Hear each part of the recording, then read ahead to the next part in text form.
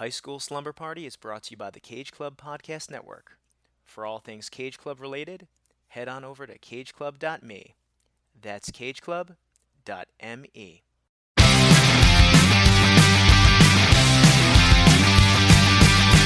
is out and it's Friday night. I'm all wrapped up and I feel alright.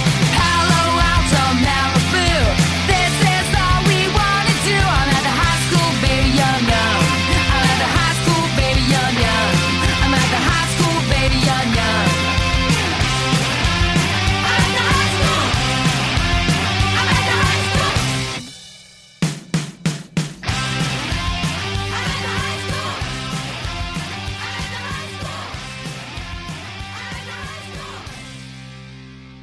Welcome, all my tired, sleepy juniors.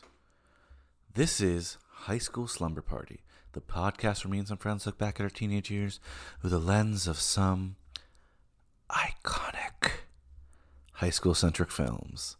I'm Brian Rodriguez, and the slumber party's at my place this evening. But first, school's still in session, and we have some homework to chat about. And remember, whatever you do, don't fall asleep. This was your assignment, and I would like to see the results. Of course, today we're chatting one of the most revered horror classic, A Nightmare on Elm Street, for of course this October spooky horror season. I haven't thought about any fun things to do for this Halloween. I don't even know what I'm going to be for this Halloween, but I know I'm having fun talking these scary movies and these fun horror movies, or these Halloween theme movies even, with my good friends who join me every week, twice a week these days on High School Slumber Party. And speaking of those friends, and speaking of our Halloween series, we opened it up last Friday? Yeah, I don't even know what day it is. Last Friday with Dan and Autumn Ferrara, two of my good friends, and we talked the Monster Squad. The episode got crazy, but it was a blast. Definitely check it out, Monster Squad. Such a cool movie. By the way, I kind of briefly mentioned it in the last episode. There's a documentary, Wolfman's Got Nards. It's actually by Andre Gower, who's in the movie, obviously. He's the star. And this documentary is supposed to be awesome. I need to check it out. My new buddy, Ryan Sick, recommended it for me. He's a good friend of theirs. He's had them on his show. You want to check that out as well. I've been on that show too, the Ryan Sick Show. It's pretty cool. I think we're going to have him on this month. That's at least the plan. I've wanted to have him on for a while. He's into these kind of interesting horror films, so can't wait to talk to him, that's for sure. That's a little tease. More on that another time. Anyway, Wolfman's Got Nards, though. Consider that an extra credit assignment. I'm going to check it out. I want you to check it out, too. Let me know what you think. And, of course, you could let me know what you think on social media. Facebook, Instagram, Twitter. Class participation is a huge part of your grade. A huge part of your grade. Let me know what you think. And, of course, check out that episode we just did on the Monster Squad at cageclub.me. That's cageclub.me. Or wherever you get your podcasts. Google Play, Stitcher, Spotify, Apple Podcasts. And while you're there, why don't you do us a little favor and give us a nice little 5-star rating? And how about while you're there, you write us a very positive review? Oh, and another thing you can do? Of course, tell a friend about the great, wonderful things that are happening on High School Slumber Party. All the spooky things this month. I don't know. You might be surprised. You might be in for a scare in one of these episodes. I might try to get you. Who knows? Whoa, whoa, whoa. The bell doesn't dismiss you. I dismiss you. I do the tricks around here. You get the treats, and that's the treat of High School Slumber Party. Come on. Stay in your seats. Your junior year is going very great, and I'm very happy for all of us. I think we're having a great time, right? But relax a little bit. It's just a Monday. It's not a Friday. What are you running off to? You got the rest of the week ahead of you. You also have a really great episode ahead of you. And we're going to talk, like I said, one of the classics of the genre, A Nightmare on Elm Street, Freddy Krueger. And of course, we're talking it with two guys who've been on this show before, two guys who know their horror films a lot better than I do, that's for sure. And of course, I'm talking about the Mikester, Mike Manzi, the man of many titles on this show, and Dan Colon, his horror consultant. The both of them are horror consultants to each other, I guess, if you will. I don't know, but it's awesome, and I love when they're on the show, and I want to tell you something right now, and I'm going to remind you later. I'm also on his show When I say his, I mean Mike Manzi. Third time's a charm. The three of us are on that show, and we talk number 3 in the program, A Nightmare on Elm Street 3, Dream Warriors. And that was a fun movie too. That one's already out because it came out on October 3rd. So listen to this and then listen to that on cageclub.me or wherever you get your podcasts. But without further ado, let's get to it. Pack your favorite jammies. Tell your mother you're sleeping over Brian's, because we're about to get our party on. Class dismissed.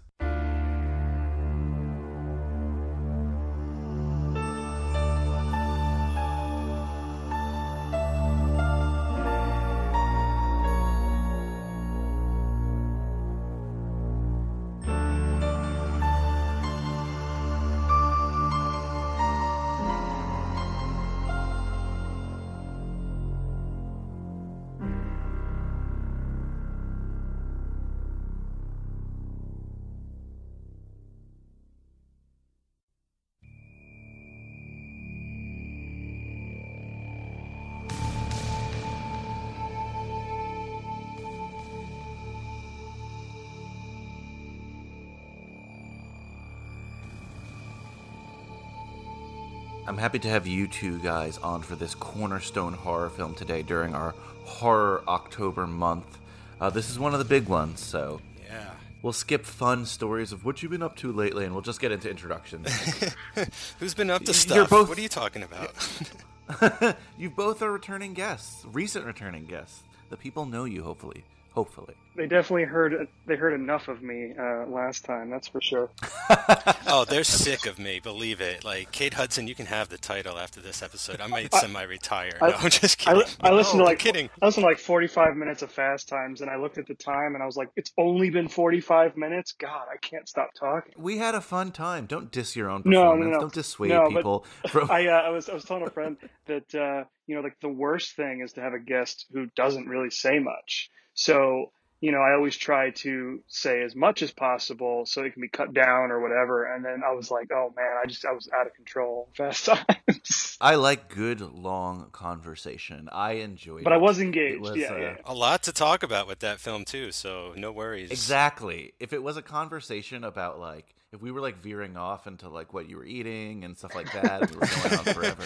Yeah, no, but like, Brian, our Karate Kid 3 episode on Third Times is like, a half hour. There's like, no need to go an hour and a half talk about bad boy Mike Barnes. I don't know. Maybe now with all the new, like, lore from Cobra Kai and stuff. But just to wrap a bow on the Fast Times things, Slumber is out there. If you haven't listened to it, listen to an episode. I thought it was a great episode. There's a lot to talk about with that film, and you were a pleasure to have, Dan. And again, everything was related to the film, and we had a good time. And I'm releasing 2 a week. If High School Slumber Party was a monthly show, maybe I would have cut it down. Who knows? But give the people what they want. Let them edit for you out there. That's what I say. Yeah, for sure. No, I had a blast, and you're right. It was all on topic. But I can only take so much of myself. I live with myself every day. Fair. I get it. Well, today, not Fast Times, but certainly another classic in the horror genre and the high school film genre. And we're talking about A Nightmare on Elm Street. I always just want to say Nightmare on Elm Street, but I realize it's A Nightmare on Elm Street. I used to call it The Nightmare on Elm Street, so even I was getting it wrong for a couple of years. And who are you, by the way? Because I forgot that you didn't introduce yourself. That's right. So I'm returning champion Mike Manzi, RHS Class of 97. Go Maroons! Glad to say I haven't had a nightmare in a while, so I'm here and ready to do this. Yeah, and I'm Dan Colon, returning Timber Creek Regional High School Class of 2005. Go Chargers! And today, like I said, we're doing A Nightmare on Elm Street, and I'll ask you guys, probably asked you both this question a little bit before, but what's your history with horror films for our listeners out there listening for the first time? And then what's your history with A Nightmare on Elm Street? Yeah, so, I'm a huge horror fan. I feel like as I'm getting older in my old age, like I'm gravitating way more into that and digging into the past of horror and just really devouring a lot of stuff, especially this time of the year. But this Nightmare on Elm Street series has sort of always been around. Like, I have older brothers, and they were always allowed to kind of like sneak and watch these types of movies, and I always wanted to but never could. So I was always like aware that there were sort of these films, these horror movies out there, Freddy, Jason, Michael Myers and stuff. Like I was aware of these things, but I didn't get to see them. And then my major Freddy memory is there was this party store called the Great American Party Store in a town near where I lived, and we would go there, and it was incredible. And in the back there's all the Halloween stuff and all the masks, and I'm pretty sure it was year round, and they were playing A Nightmare on Elm Street 2 on like a television. They had all the Freddy stuff and everything, and I think even for fourth grade I dressed up as Freddy at school.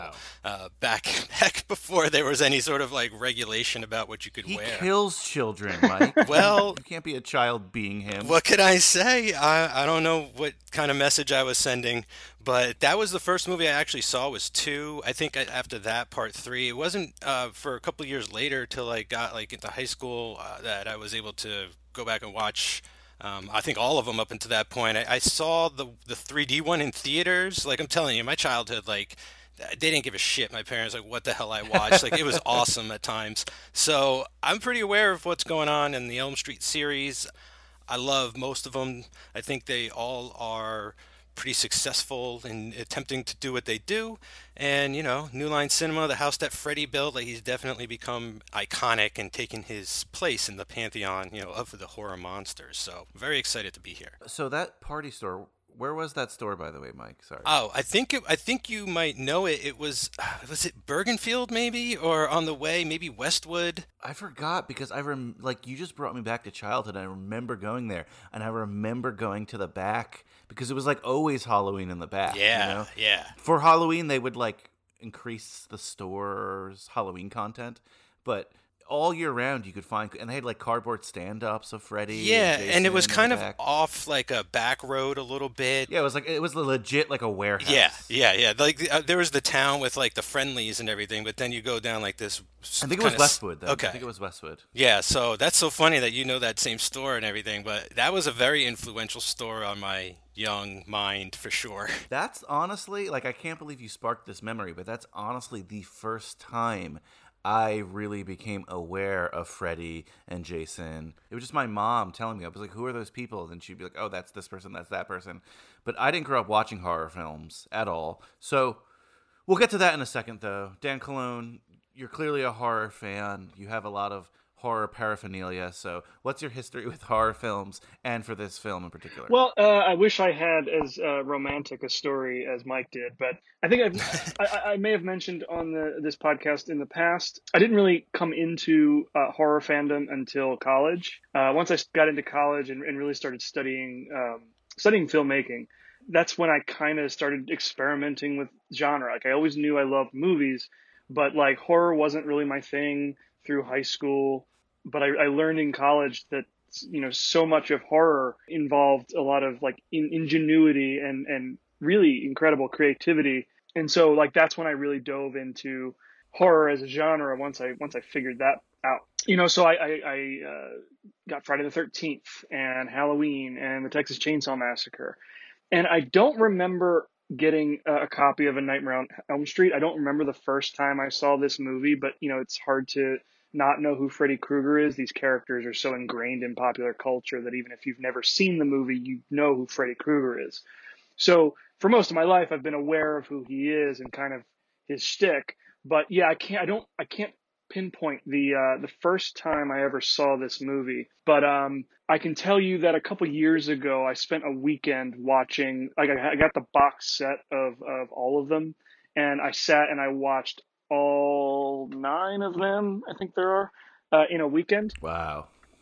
And so most of them were new to me in that watch. And that was pretty awesome to get to see them all like back to back to back, all in context like that. That's amazing. Yeah, it's funny like how, you know, just sort of going off of how many like there are, this sort of became one of the more consistent series I feel in, you know, even as far as like continuity is concerned, it's kind of funny.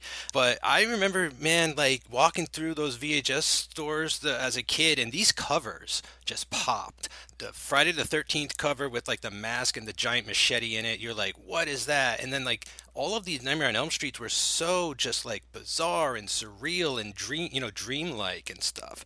And so I think what we'll find with these movies too is like with horror also, like Dan was kind of saying, like there's a real film history behind the ability to explore the form of film and the possibilities of what you can do with it, with horror in particular, I feel, and also science fiction, but anything on that like sort of fantastic level really opens up the medium, so like this movie in general like really takes advantage of that. Yeah, and I think that you're onto something, Mike, with the covers and like the poster for these movies in particular. The artwork is so unlike the artwork for the other like kind of major slasher franchises. Like it's almost like you can tell right away just before you even see the movie that this art it tells you this movie's something different. It's unlike anything you've seen before, which I think is kind of interesting. I'm not sure who the artist is. I'm trying to find it, but yeah, I think the art's terrific. It's sort of one of the times where like the cover matches the content, where it's like these sort of wonderful, just out of control, surrealist looking things, and then that's sort of the same with the movie. These movies sort of also like remind me way back what they were doing at the beginning of cinema with Dr. Caligari. Right. Like they wanted to tell horror stories because they wanted to see how far they could push the medium, and we're right back there. Like that's right back where we are right now in the modern age, and it's awesome. So my history with this film, I mean, my history with horror is well documented on this podcast. I have no history with horror except for this podcast. And Mike, you've helped me a lot with, I guess, giving me a horror baptism, not just on this podcast, but on your podcast, Third Time's a Charm. Yeah. And honestly, my history with this film is the same. I have zero history with this film.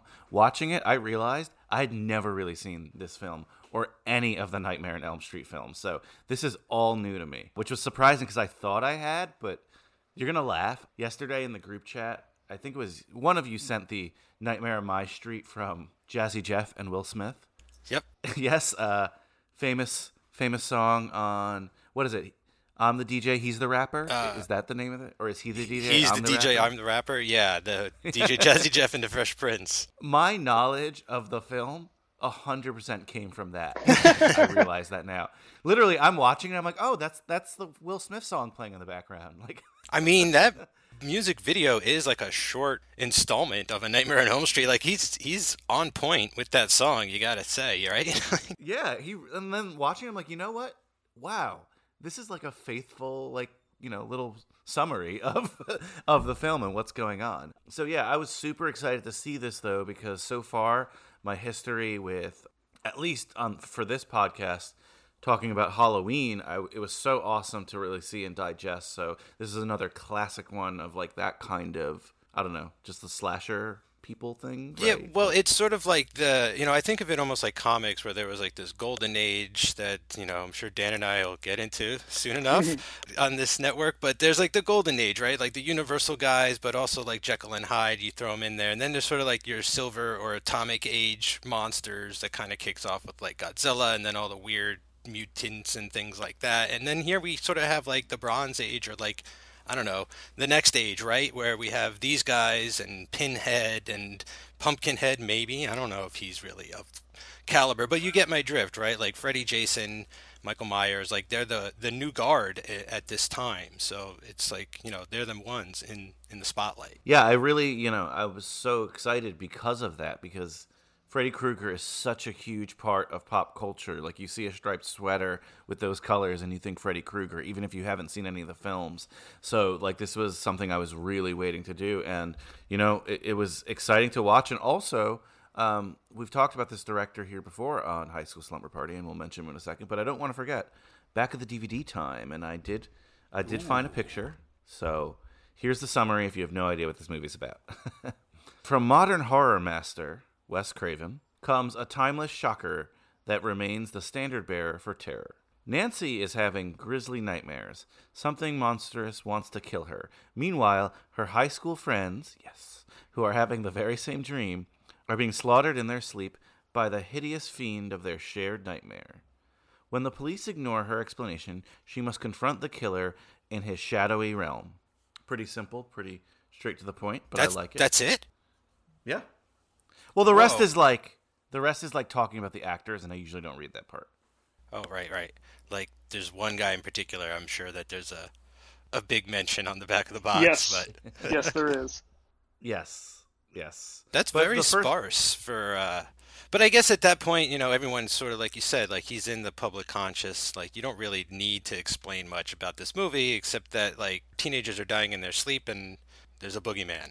Yeah, and I'm not completely blind to the film. Like, just through cultural osmosis, I knew exactly what it was about, and I remember even knowing what the plot was as a kid. It's a pretty simple and scary plot to understand. Like, we've all been haunted by nightmares, especially as a child, but in these nightmares, you can actually die. Like, it's as simple as that. Well, that's always been such a great urban legend, too, or at least growing up, you hear like, oh, you die in your sleep and you die for real, right? And then that's even taken into, this movie, Inception. Like, that's a big dream theory kind of thing still to this day. It's not necessarily true or anything, but it is a weird phenomenon that people die of fright in their sleep or just die, like there's unexplained reasons. It's like, oh, they seem to have been dreaming and then they just never woke up. Like they were totally fine, and now they're scared to death. So I don't know if this was like playing off of any kind of like, if Wes Craven is into like kind of that type of psychological like theory or anything, or where he's getting it from, but it's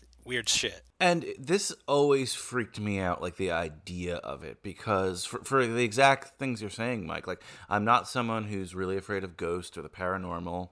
Not really my thing. Am I afraid of like serial killers and murderers? Sure, but it's not something I think about regularly. I don't like, yes, I would be afraid if someone was coming at me with a knife, but it's not something that keeps me up at night. But the idea that you could die from a dream in your sleep, you can't avoid that, So I love what Wes Craven did here. And of course, Wes Craven, we mentioned him on the back of the DVD. You just mentioned him, Mike. One of the masters of the genre, if you will. We talked about him here for Scream. Scream is probably arguably his magnum opus, right? and the most pivotal film, arguably, in the history of this podcast. And I only say that because, numerous Hollywood people have credited Scream with the revival of teen films in the late 90s that extended, like, arguably even today. Because basically, in the years before that, they really thought they weren't marketable. And once Scream did well, they greenlit all these projects from American Pie, and, the list goes on. Also, he's the director of two of your favorite films, Mike, Vampire in Brooklyn, right? Oh, I thought you were going to say Deadly Friend, but no, I've never actually seen Vampire in Brooklyn, so I can't talk trash about it right now, but I'll just say that it doesn't look like, I don't know, it looks interesting, I'll just say that. And of course, another high school film we'll cover here, Music of My Heart. Actually never heard of that, but I think that's a testament to, playing to his strengths, right? Like, you only hear about the horror stuff, right? Because that's the only thing people really give a shit about. Like, no one wants Wes Craven to go make, like, a love story without any killing in it or anything. Who knows? But I'm just joking. Wes Craven is awesome, and it really shows like his power for me in this film. I was like, holy shit.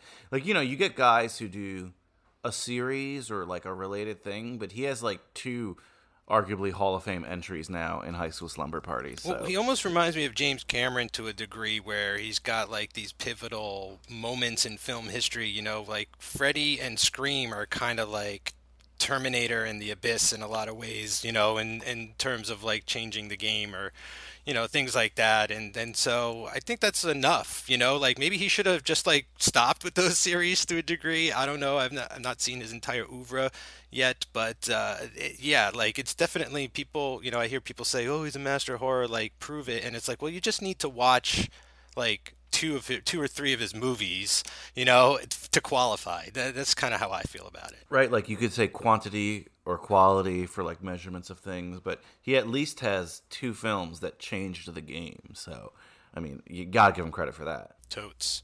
Totally. Totes. I realized I said that, and so I had to say I had to go back. You can leave all that in if you want. I mean, so apparently a lot of this was based on his childhood, he says.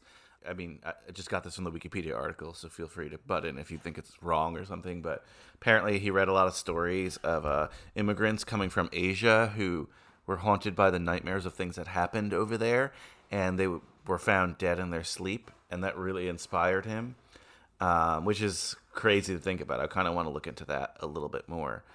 But just the whole idea of Freddy and stuff, it's just, Well, I don't know. dude, it's the boogeyman, right? Like everybody's afraid Yes. of the boogeyman. Like I don't care who you are, I don't care where you come from, and I don't care what year it is. Like cavemen, you know what I'm saying, had bad dreams. You know, it's like the subconscious mind, right? Like coming to attack you, and you're asleep, so it's like the most vulnerable state imaginable. Like you really can't do anything about it. And I think he just really saw something and was like, this is the time, or like this is really on my mind. Like he got it out and it was just like kismet or something. And as far as someone like Freddy Krueger as like a being, I mean, it's almost like Lovecraftian, this whole concept of like you're so scared you can't even comprehend what it is, so like you die. Right? Like that's it. Like there's really like a lot more to dig into if you want to than just what's on the surface of like a generic slasher film. Do you guys know, like, because again, I'm not too familiar with horror films. Like, I know this isn't his first film. Like, what did he do before this? So like Last House on the Left, right? Dan, Yeah, like that. so Oh, The Last okay. House on the Left was his first movie, which I believe he made with Sean Cunningham, who went on to make Friday the 13th. Oh, wow. Yeah, look at that. So it was, That's yeah, amazing. Last House on the Left was directed by Wes, produced by Sean S. Cunningham, you know, and then Wes went on to make The Hills Have Eyes in 77. Wow, He made okay. Swamp Thing in 82, and Hills Have Eyes Part 2 in 84, and then Nightmare on Elm Street. Swamp Thing is like a super early comic book movie Yeah. too. So And you know what? That's pretty noteworthy. It gets dumped on a lot, but I kind of like it. yeah, I feel like more people might be remembering the Swamp Thing Returns movie that he had nothing to do with, but I find that original one to be very interesting. Very cool. But the Swamp Thing character is such a weird character to begin with, so. For sure. Wow, so he's pretty established at this point on Nightmare on Elm Street. You know, Last House on the Left and The Hills Have Eyes, both classics in the He genre. was, and they're classics now, but I feel like in 84, when Nightmare came out, those movies were like drive-in movies. They weren't Gotcha, big okay. major releases yet. Nightmare on Elm Street was huge, and like Mike said, you know, they call New Line Cinema the house that Freddie built. Like New Line Cinema at the time was a film distributor, and you know they rolled the dice on West to make Nightmare. They were going bankrupt, and Nightmare pretty much single-handedly rescued them from bankruptcy. So yeah, Nightmare on Elm Street is really like the first big movie Wes Craven made. That kind of made his career. I feel like also there was like this big sort. I mean, I wasn't there at the time, but like from what I understand, like Last House on the Left was not easy to watch. Like not only to watch, but I mean like not easy to find. Right. Like you know, it's a Oh, I very see. disturbing movie. It's a one and done for me, to be honest. I've never watched it again, and so I feel like there was like a lot riding on like this guy's just like crazy, whatever. Like he made this weird ass movie that's like on a blacklist or something, and like even Hills Have Eyes is about mutants that want to eat your baby and stuff. So like there's a lot of cachet just on his name alone, I feel, and so it's amazing that he was just like able to deliver on that too. You know, just I couldn't imagine the pressure just to be like, here's your coming out party, and like everybody just gets scared to death. It's awesome, right? Like he just, I don't know, it just feels like he really stuck the landing of what everyone was expecting him to do. That's great. I mean, it's awesome, like, to hear.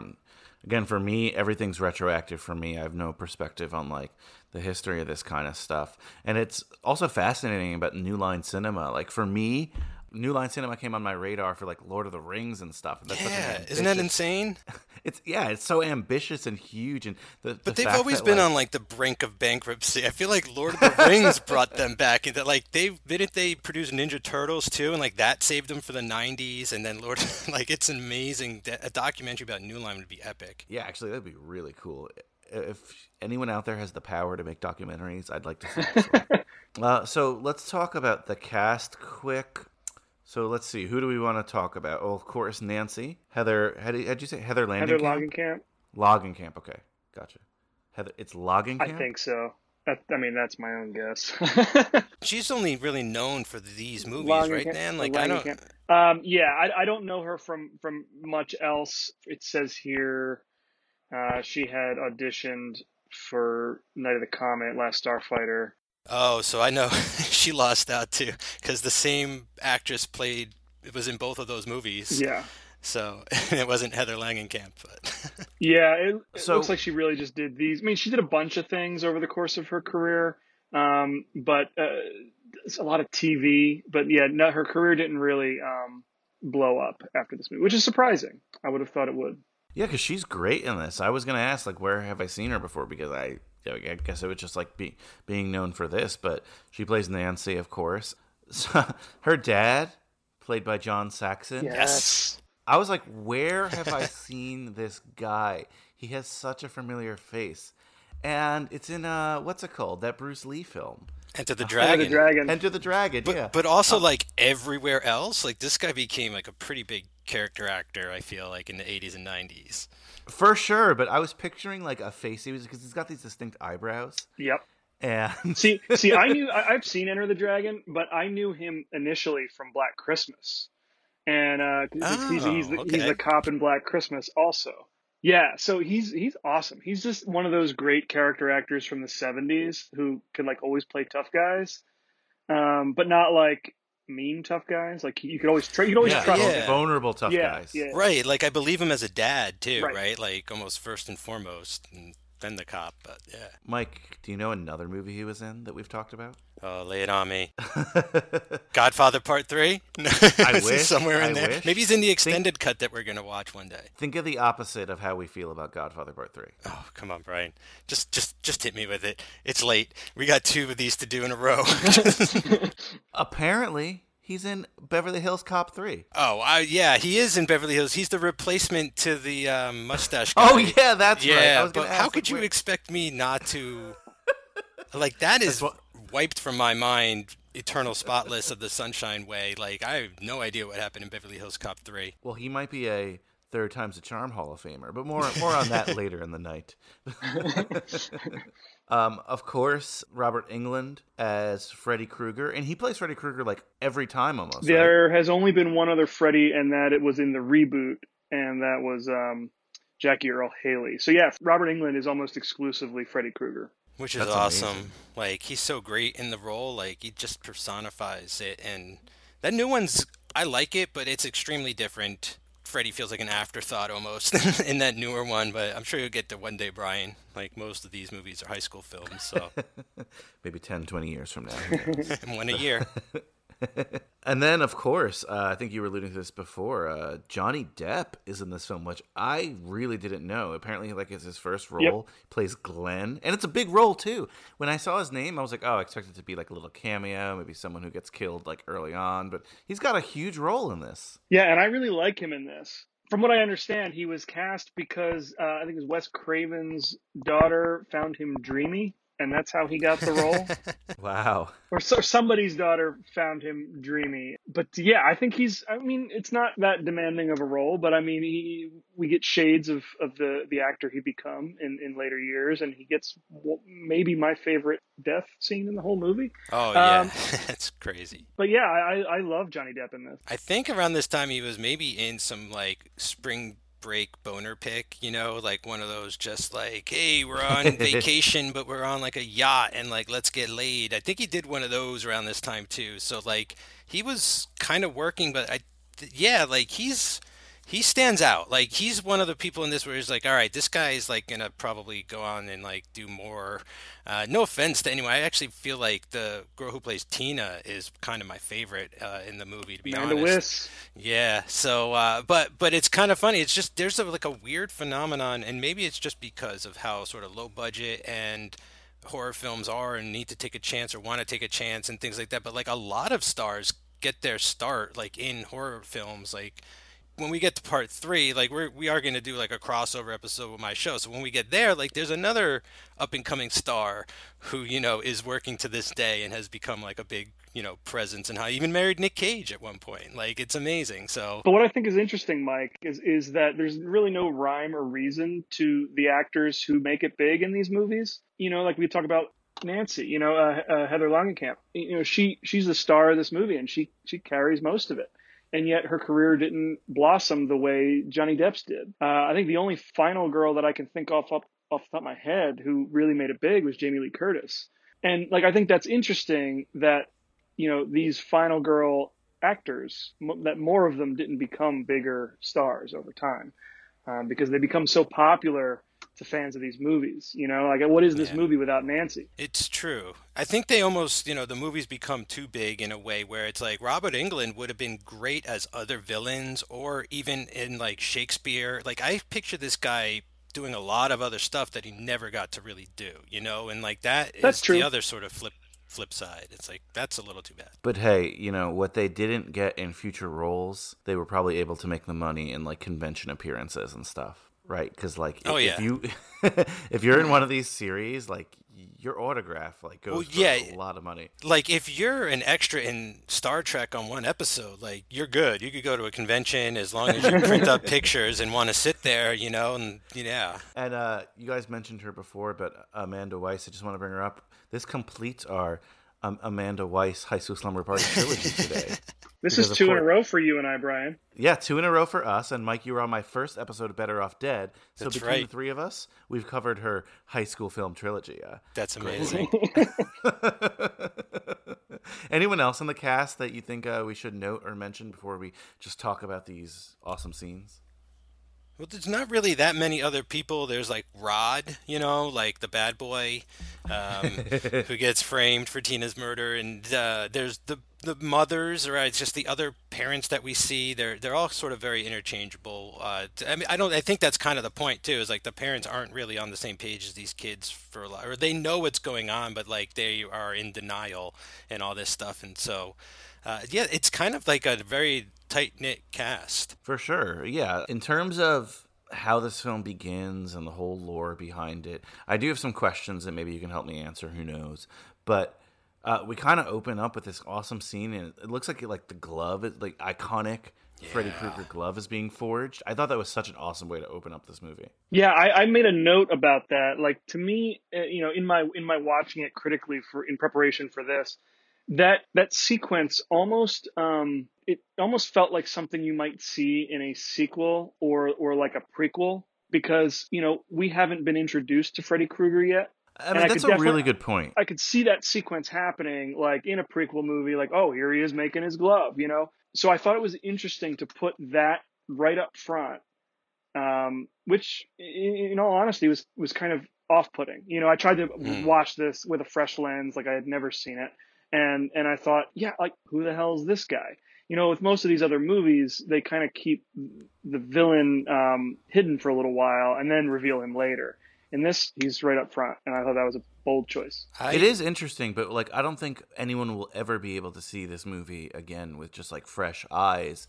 So it was cool for me knowing the character and not knowing the story, but you're right, like, for a first-time watcher, that is a good point. I totally forgot it started with that, and watching it, I'm saying to myself, this feels like a reshoot. Like, this feels like, okay, let's put, like, the movie's done. We've shown it to our distributors. They want to put it out, but we need footage of him making that glove. It's so fucking cool. Like, that's kind of how I don't know if that's the truth. That's how it feels. I'm actually kind of glad it's there. I don't know. I feel you though, Dan. Like it is kind of off-putting because there's no mystery. It's like, okay, now I'm gonna look for the guy with the glove. Like it can't be really anything else. Chekhov's glove, but I don't know. There's just something so sort of like brash about it, being like, here it fucking is. Look, like most of the time you wait till part 4 to get this, but we're showing it to you right up front. Right, but what that scene doesn't do, which I kind of appreciate, is that it doesn't reveal anything about the twist on this story, which is that he attacks people in their dreams. Yeah. Right? We know, I think people coming to see this movie would know that it's about like a slasher killer type character. Okay, here's his weapon, he's got the glove.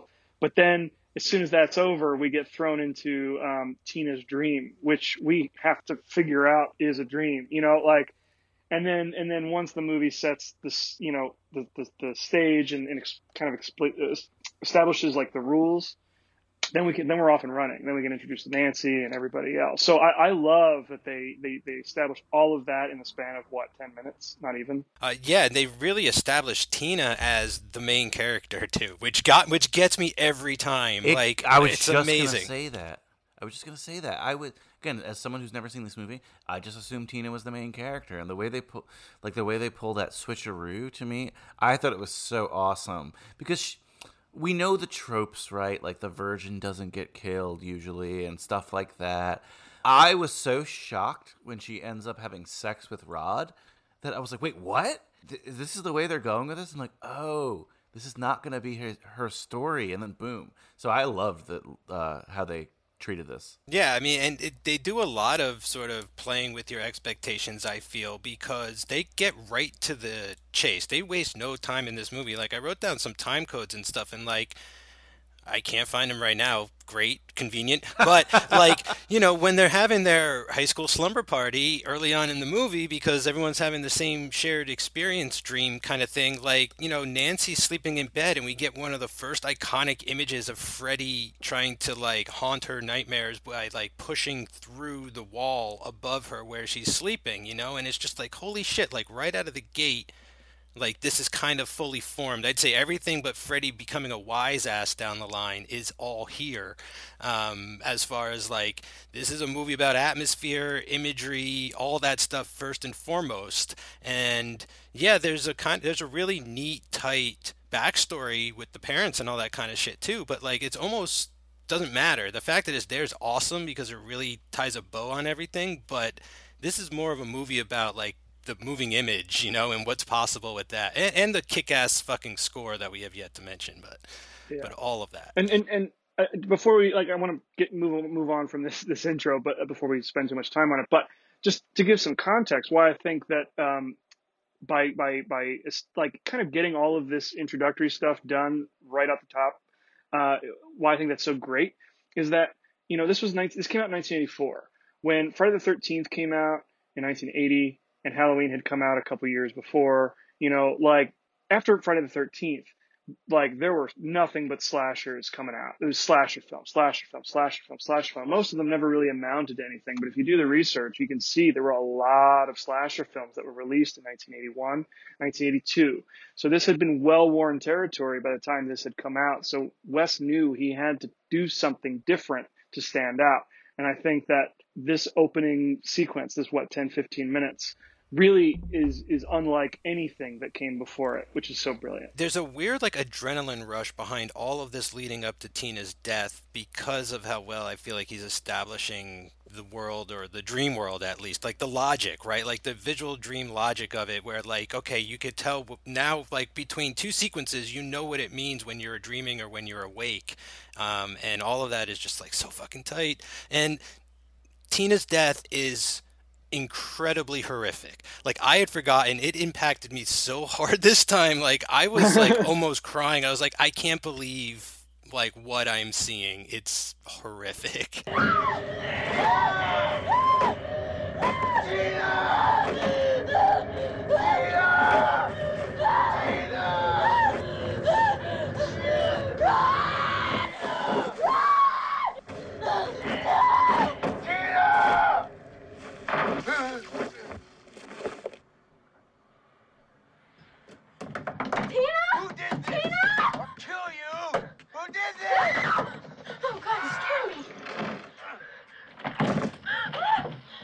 Yeah, I mean, it's so awesome, and just the way she's depicted later in the film, continuously coming back like in that body bag and stuff. It's really freaky. But she's doing like the whole, dancing on the ceiling Inception roll around the room, right? And like the guy Rod is like seeing all this, and like his mind is fracturing. Like he can't believe what he's seeing either.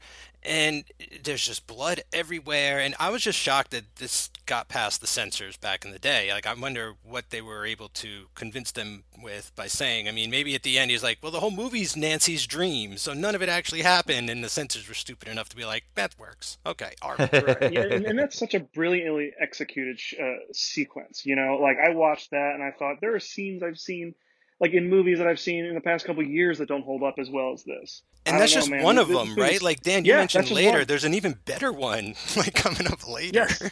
Like every scene, even today, this came out in '84. It's 2020. This is like over 35 years old at this point.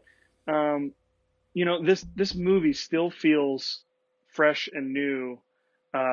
Even 35, 36 years later, it's incredible. It really does hold up, yeah. I mean, the effects are great, the practical and like the sort of film effects that they do. Like, there's one shot in particular, I mentioned James Cameron earlier, but Freddy beats the T-1000 to walking between prison bars in this movie, and it looks, Oh, yes, he does. it's just as effective as like CGI, right? He just phases through them, and I'm like, it's the concept, right? Like the execution is there, but it's like, as good as, but it's just the concept is so cool. Anything else you want to mention before this really becomes Nancy's story? No, I don't. I think I'm good. I mean, it's pretty interesting how smooth they're able to make that transition just because, like, Tina's boyfriend is now wanted for murder and Nancy's dad is the cop, right? So, like, that's a nice, smooth sort of character thing where it's like, like she's being sort of like tailed and, only, this guy was a friend of hers. So, like, yeah, I just like how tight, like, the whole sort of thing is there with her dad being the cop. Yeah, I think that has mostly to do with them establishing, this small group of friends, that we spent a lot of time with the group of them before Tina's killed. So it's not a wonky transition to Nancy as the protagonist, I don't think. Yeah, it's not like Mike when we talked When a Stranger Calls, how it was Carol Yes. Kane. Yes. And then like the guy shows up at the door and then it's like 2/3 his movie and then it goes back to her a little bit. It wasn't anything like that, but because you're absolutely right, Dan. They're like planting the seeds for it because I'm watching not knowing who's going to be the main character. And I'm like, I kind of really like this Nancy girl, I'm following along. So when the torch is passed to her, I'm all in. And then as it becomes her story, like it's so interesting. You mentioned that the cop is her dad, and we start to meet the mom. We get the whole mystery, right? It becomes like a mystery film, which is really cool. Like, who is Freddy Krueger? Like, what? Like, there's an actual real world explanation for this. Like, that's gonna be bonkers. Like, that blew my mind the first time I watched this. Like, I mean, I was aware that he had like history and stuff, but just the way that it was like left to like basically the end as a mystery, like I was not really expecting that. Yeah, and I think that final act, like the reveal about how the parents are involved in all of this, is a smart move because otherwise this might start to feel a little too conveniently insulated. Like we see a lot of the same characters all inhabiting a lot of these same spaces. It doesn't necessarily feel like a full town. You know what I mean? Like it's just this block, right? It's pretty much Right, like it's Elm a very- Street, yeah. It's a very intimate cast of characters, and because the parents have a role to play in this story, it's like, oh, okay, that's why we're just spending all this time in the Thompson house and in Tina's house and so on and so forth. And I feel for Nancy too because like she has to sort of go through an hour of like getting gaslighted, right? Like she's telling Right. everybody like what's happening, but like how could you believe her if you're an adult? Like it's one of those things that only up into be like from a child to like a teenager until you like go through puberty. It's like you believe in Santa Claus, you believe in the boogeyman and stuff, but like how can you convince somebody without sounding crazy, right? Like it's amazing. Yeah, and it's so good, and I just love the just her just not wanting sleep depriving herself. It's fascinating to me because like that was something I was curious about. Like, what would I do in that situation? I think we all kind of put ourselves in that kind of mind frame when we're watching these kind of films, and I was like, you know what? I'm just not fucking going to sleep, and. Just how it weighs on her, it's just so good to me. And like you said, like how her parents aren't believing her, no one's believing her. The murders that are, or at least the killings, and some of them aren't maybe not defined as murders to people, but the killings that are surrounding her is kind of a coding to the parents and the adults, like why she might be behaving the way she is. Like, because she endured a lot of trauma. So it makes sense, like, to the outside world, why she would be acting like this. But then just, again, anytime she falls asleep, and as an editor of a twice weekly podcast, I've often felt fell asleep in random places, and not random places, my couch and my desk, but you know what I mean. So you get that feeling where you're just like, oh my God, I didn't realize I fell asleep, you know? You woke up on a boat somewhere in the middle of the ocean. You know the feeling, you know? I try to edit in the most unique places possible, so no. Yeah, I mean, it's so just relatable because, like, we've all tried to stay awake for some reason or another, whether you're studying or you just want to watch something on TV really late at night, you know, or whatever, and you can't. Like, there's just something, like, that's what's even scarier is, like, you're not even in control. You know, like, you have no control of what's going on. Exactly. Like, I've never, you know, knock on wood, have had to flee like a murderer. You know, I've never had to do something like that. I've never, again, knock on wood, like been in a haunted house and been afraid of a ghost, you know. But I have had to stay awake, you know. So you can feel the physicalness of Nancy's character. But then when she starts falling asleep, like specifically the one scene I wrote down was like the bathtub scene where Freddy has his like hand coming out from the tub and stuff. Yep. That was like, oh my God, intense. 1, 2, Freddy's coming for you. 3, 4, then lock your door. 5, 6, grab a crucifix. 7, 8, gonna stay up late. 9, 10, never sleep. Again.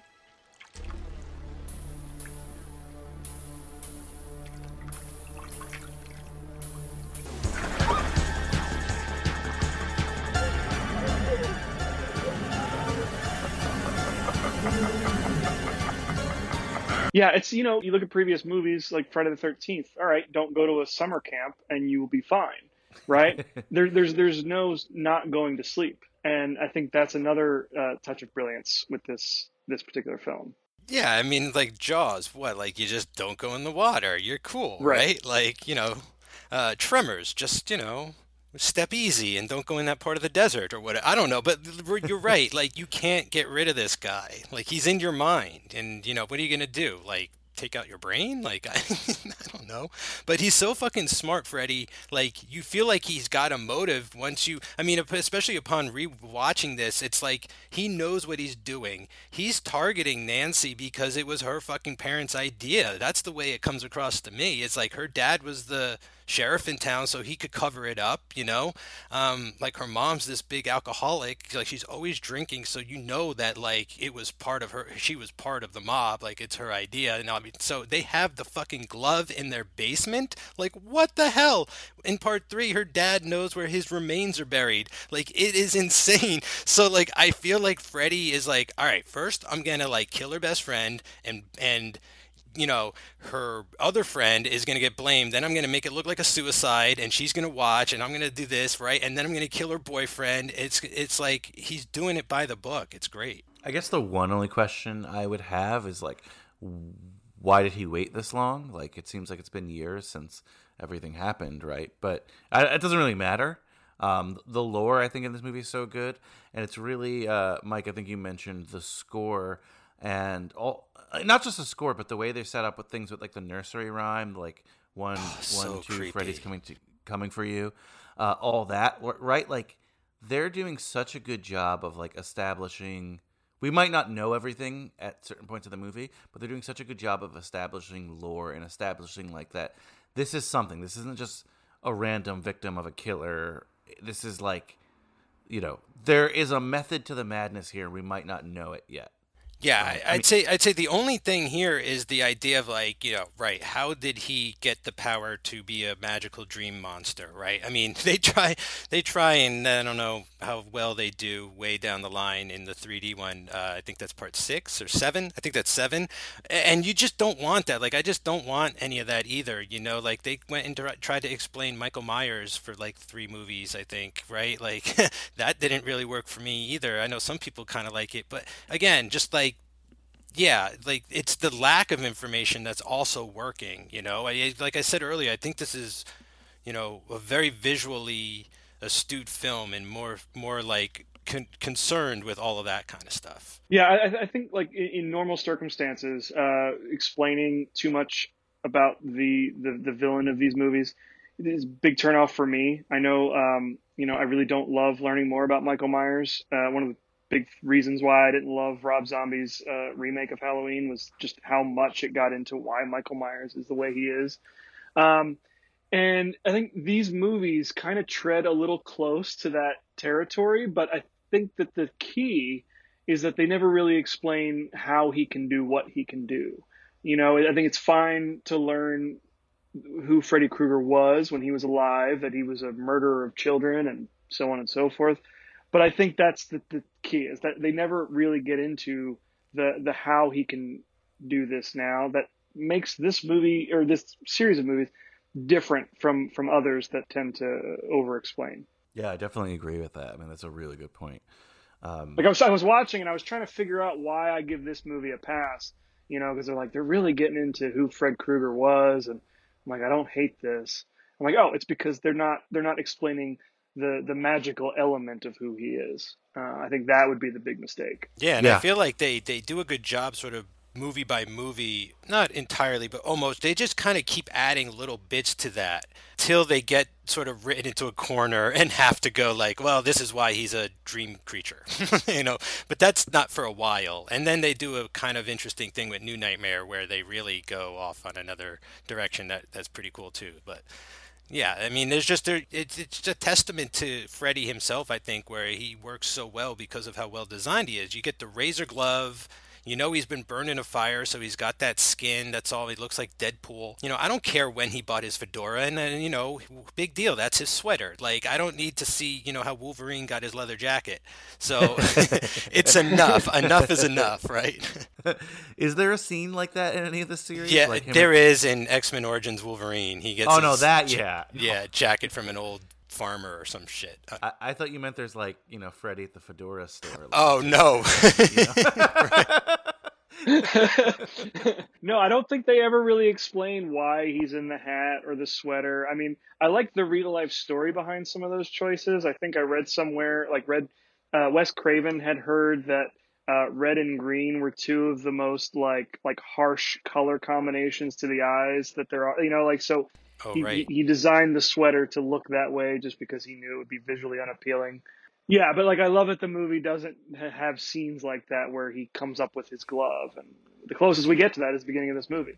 I mean, I would wager he wears a hat because it hides his face in shadow more, right? Like, that is just, right? It's just a cinematic element. It's just another visual thing. There's no origin to it. It's just a design choice. And, right. And I'll tell you what, it's a smart design choice, because I was watching this and I thought, I've seen all these movies, and Freddy never looks better than he does when he's really cloaked in shadow. I mean, we get some really good looks at that makeup down the line, but this movie does a really fantastic job of keeping a lot of that makeup hidden, which makes him look scarier and more gross, which was kind of ironic, I think. Oh, absolutely. And just for the record, though, so you guys are not in favor of like a Solo-esque Freddy prequel where he like meets all the people's parents down the road. What's weird is I feel like that's being talked about. Like, there was something on Twitter recently, I think, I don't know exactly, but just I feel like maybe Elijah Wood said something about how cool the Freddy story up until he became Freddy, or someone in the horror community was throwing that around, and then someone mocked up a poster and everyone got all excited for it, but I don't need it. I mean, what's the difference? Why? I don't know. It's just, then he's just another mass child molesting murderer guy. I don't need another one of those movies per se. I was going to say, there's really no way that could be a Nightmare movie. He wouldn't be supernatural Freddy Krueger, so what's the point of doing it? Yeah, and what are they going to do? Show him, oh, well, Freddy was actually into black magic, and he used the children as sacrifices to the demon gods, and is that what they're talking about? I don't want that. No. He's a sorcerer and all that. No. Now you're getting into the sort of thing I was getting at before. Sharing too much information. I don't need any of that information. No, but this to me just rides that line so perfectly. It's not an out of nowhere thing where we don't know why this sweatered guy is hunting these people down in their dreams, but it's not to the point where yeah, we're getting like stupid lore. Well, the weird thing is too, like, is I don't feel like any of this is sort of like an allegory for kids repressing, being molested. Like, I don't know if these are the children that Freddy was molesting growing up, and that's So not to cut you off, but no, like, yeah. in this movie they say he's a child killer. He's also a child molester. Well, I mean, aren't they sort of part and parcel? Like, I think I don't down the know. line it's a little more concrete. Is like, yeah, he would sort of capture and molest and kill children. Like, that was his MO. So people dress like a child molester for Halloween. My understanding is that at the time he was changed from a child molester to a child killer because there were there was actual like a problem with child molestation in California at the time, and Wes Craven didn't want to be seen as capitalizing on that. Okay. So he changed it so that he would just be a child killer. But in the reboot with Jackie Earle Haley, they go back to that original idea, and they do refer to him as a child molester. Yeah, and I think a lot of people sort of were like, well, that's not the best move to connect that to our main characters per se, because I like it not being about that. Like, I like it more just being fucking weird and fucked up for the sake of it. And like, I think he tries to throw a couple religious iconography things in, and there's certainly more of that in part 3 as well. But like, for the most part, like, it's not about any of that. It's just, your subconscious attacking you or something. Whatever you're worried about is coming to get you. Freddy is just a stand-in for your worst fears for the most part, and I like that. Yeah, I think you're right, Mike, and I agree. I think child killer is a better, it's a bigger umbrella. He could be any number of things under that umbrella, including a child molester, if that is what you are personally really terrified by.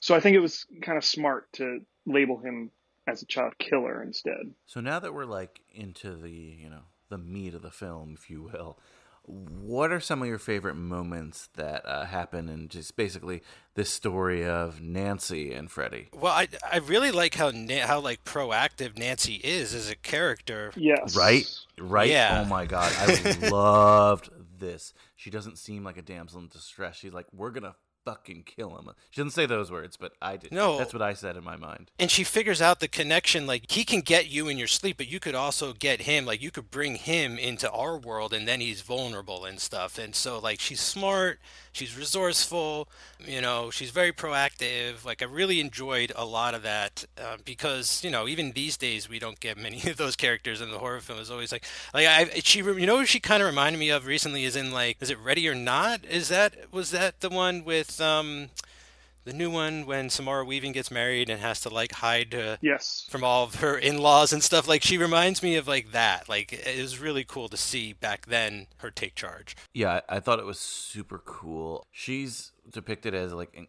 not only incredibly resourceful, but just like wanting to end this, not necessarily just run away, if that makes sense. You can't really run away, but I just love that. And you have like Glenn, her boyfriend, who, one of her first plans is to have him watch her go to sleep, and then when she's in the dream, wake her up, and hopefully Freddy will be out, and then she's like, oh, hit him with a bat or something like that. You're a jock. And Glenn just is like, yeah, sure, and then just falls asleep, which happens again later.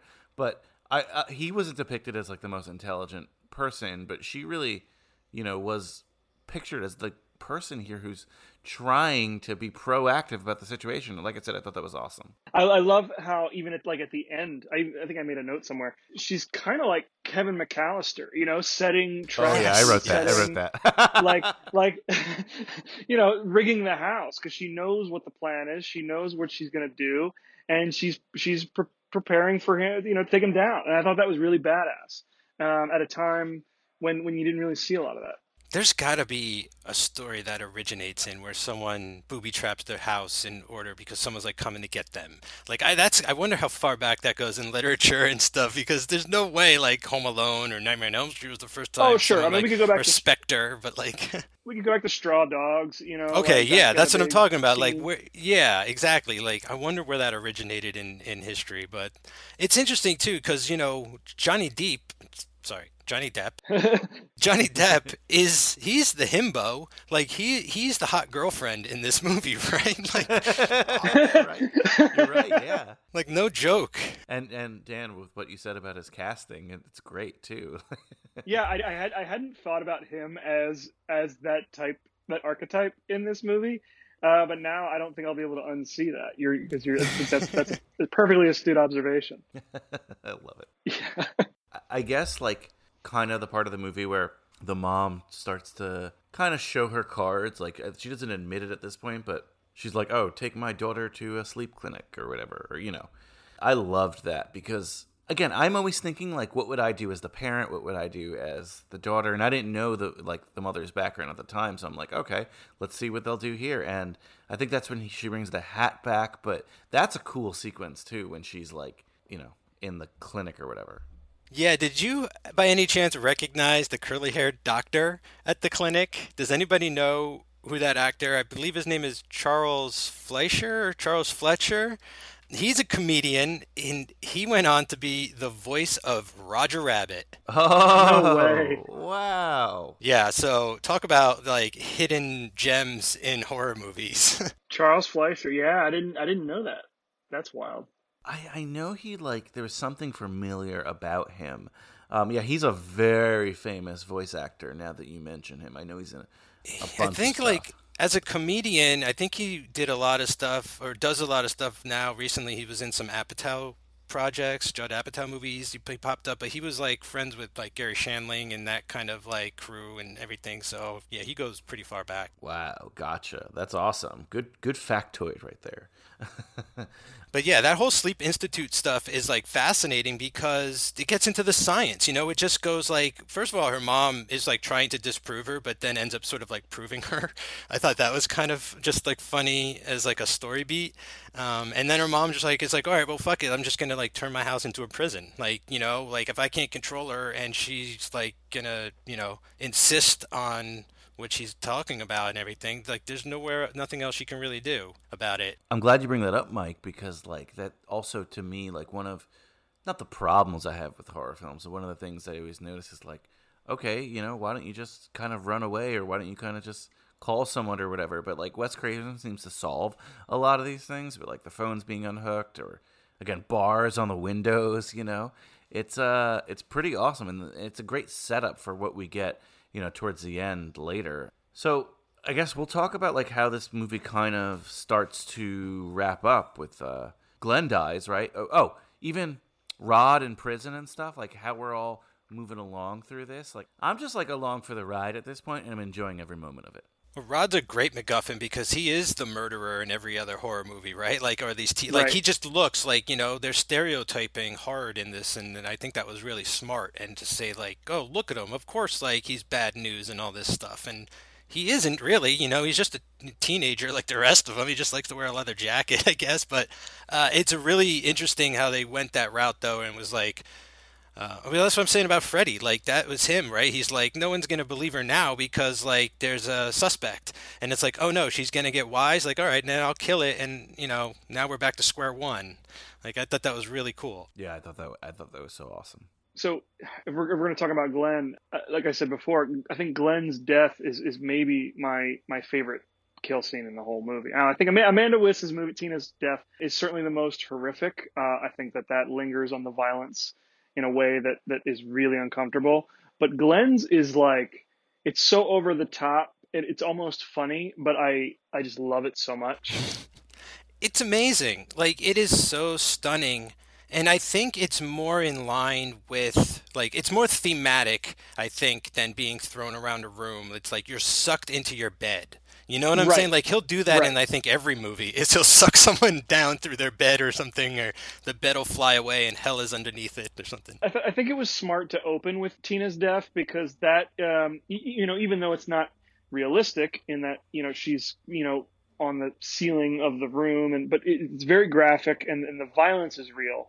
Whereas in Glenn's death, if they had opened the movie with something like that, like, I don't know that I could have taken the movie very seriously. But by this point, the movie has kind of earned the right to go balls to the wall like that, and just have like a geyser of blood shoot out of the bed. if I'm Wes Craven, like that's my money shot. That is Oh, yeah. that is the shot that like is going to pay off everything else that's come before it. Well, I'm sure it's like that's when they paint the walls red, right? And like that's the Right. saying, right? Right. And you're right, you're so right, Dan. Like you have to build to a moment like this because even story-wise, it's working better now that the real world and the dream world are sort of not merging, but like boundaries are being tested and broken and things like that. And so like to get a death that is like super expressionistic but yet taking place in the real world, like his mom witnesses this. You know, like this didn't not happen. It wasn't a vision. Like cops are going to Right. show up and there's blood dripping from, the second story floor into the living room and shit. Like it happened. It's crazy. Right. And this is a scene that I think works even better now. Brian, you can correct me if I'm wrong, but it's like people know who Johnny Depp is now and may not know that this was his first movie. And then when he gets maybe the best death scene in the whole movie, like this has got to be A, shocking, and I don't know what B is, but I thought I had a second point. But yeah, I think that, because he blew up and became a big star, that scene has to have aged really well. Brian, what did you Yeah, think oh, of that for scene? sure. For sure. Because, like I said, when I realized he was in this film, I was like, oh, I didn't really know he was in this, believe it or not. So he must be in a small part. And the way they build him out, I'm like, oh, maybe he's going to survive. He's the boyfriend of the main character. But, like, nope. And it's like an oil derrick, the amount of blood. You're right. It ages so well. You guys used great terms with money shot and painting the walls red. They're just wow. And it's interesting because he's kind of a dummy, but he's still like a sweetheart and like obviously like a good looking kid or whatever. And I just love, just to backtrack a little bit, the idea of like falling into your bed, because I think anyone listening can attest to, if there's one place you could think of where you have like a form of sanctity in your life, isn't it your bed, right? There's nothing better than hitting the hay after like a really tough day, right? And just the idea that this could happen to you in probably the safest place imaginable. Oh my God. Like, it just perfect. And the fact that it's Johnny Depp just puts the cherry on top of it all. No pun intended. And I really love his like belly shirt too. Like I watch movies yes, like this. right? Telling watch you, movies like man, this. sex appeal. That's the sex. I love watching like or pointing out like 80s fashion that just didn't age well, and the belly shirt's definitely one of those things I've seen in multiple things. And I just love Johnny Depp here in this like too short football jersey. I mean, his So I hair. just want to point that out. His Yeah, no, hair no, no. is like the most feathered I think I'd seen a man's hair in a long time. Billy Zabka might have a run at that, but but yeah, and on this podcast we not talk a lot, but we see a lot of midriff in the previous fashion, but rarely on a guy. So it was an interesting twist. All Oh, right, man. so Oh, you know what I wanted to bring up? I also actually meant to bring this up when we started talking about the cast. How old are these kids? Because they feel like kids. I love it. Like Heather Langenkamp yes. looks like, no joke. Like I think I might connect with her in this movie a bit because she reminds me of my sister. Like it's weird. Like she's just so sort of like all American, or like you could tell she gets good grades. Like she's not doing hard drugs or anything like this. It's so interesting. Everybody looks appropriate, even if they're not. I mean, we'll get to your awards later and everything, but I had to mention that. yeah, I thought they were like a great set here, and like even we'll talk about it a little bit later as you alluded to, but I 100% agree, especially with her. She's such a great look for this role. And then we do right here build to her, I guess, big ending here. I guess what the cops are investigating Glenn's death, and she's kind of shuttered in her own home. And yeah, I mean, what'd you think of the way this somewhat final sequence here with Freddy?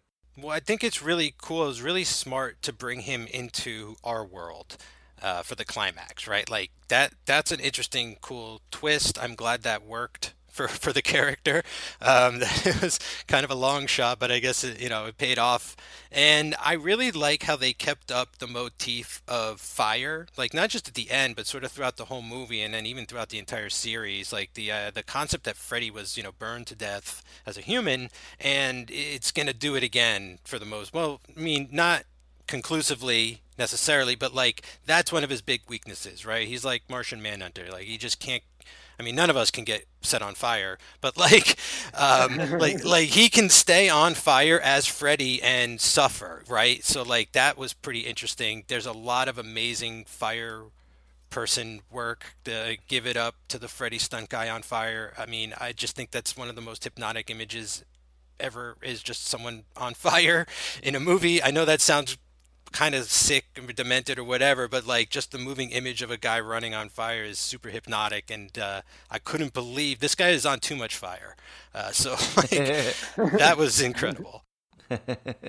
And yeah, I mean, we're getting a lot of scenes with this. What's like a boiler room? Yep. Yeah, or whatever. Furnace, I think, is the better term for it. So yeah, the illusion of fire throughout this is great. And again, we already talked about it, but just her battle with Freddy, it's not one of these, and I'm not criticizing these, but it's not one of these run away, stumble on something, I happen to find this shard of glass kind of battle, let me do this kind of battle.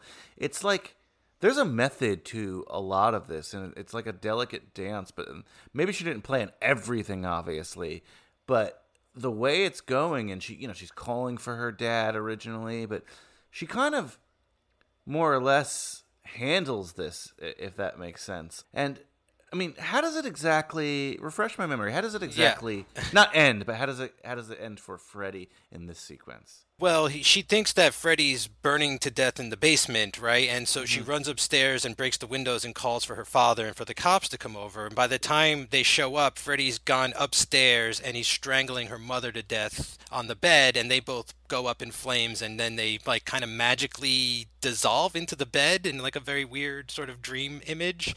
And then ultimately Freddy comes back one last time, but Nancy's like, I'm not afraid of you, and she faces her fears, and he lunges at her and just sort of like evaporates. So I was a little confused by this, but I think it's like justified a bit by the ending here. But before we get to the way this film ends, was there anything else you wanted to say, Dan, regarding this, I guess, final sequence of Freddy and Nancy in the house? I really like this sequence. I like, Nancy going to sleep with this plan in mind, with no indication that it'll work. So I love that the film has this like sort of final surprise as to how we can vanquish Freddy Krueger, right? If you can wake up while you're hanging on to him, you can bring him into the real world, which is another terrifying idea. But yeah, so I love that idea is introduced, and Nancy just goes, she just barrels on right into that with that plan. It works, and I think the ensuing fight is really well choreographed. I love that fight. I love the sticky stairs. I'm not exactly sure at what point that comes along, but just such great imagery. Yeah, I wrote that down. That happens earlier. Well, it comes up again somewhere else, which we can talk about another time. But the idea of trying to run or walk or and not being able to, like your feet are stuck to the floor, is such, like, to me that might have been the most realistic dream element that was introduced here, and the way they conveyed it was absolutely spot on. Because I know from my own dreams that I've had, that's happened where I've been trying to run and I can't, and I don't know why. Now, I didn't look down at my feet to see they were stuck, but like that idea of not being able to get away from whatever you're trying to get away from, it happens.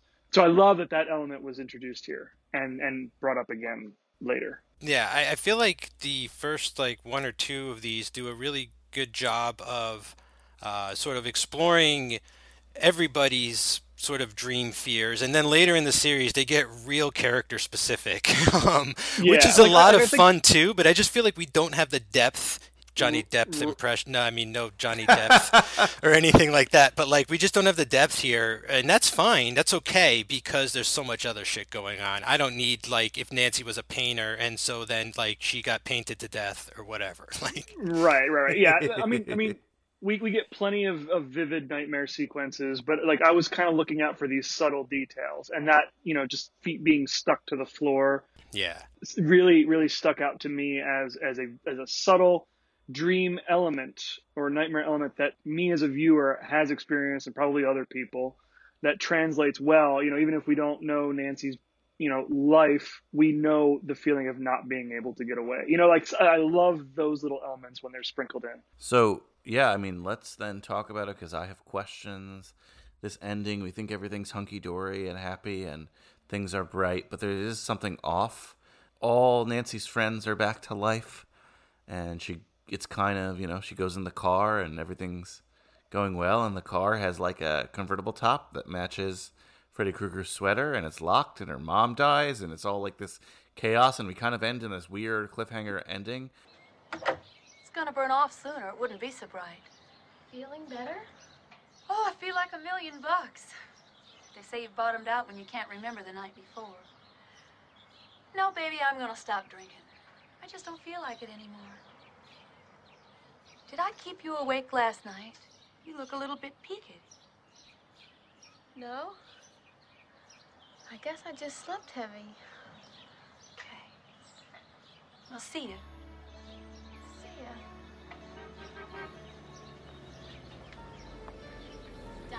Hi, everybody. Believe this fog? Oh, I believe anything is possible. Bye. Looking good, girl. What's going on? Hey, I'm not doing this. I'm not doing this. What's going on with the window? First, what was your thoughts? And please explain it to me as a first-time watcher. What the hell I just saw.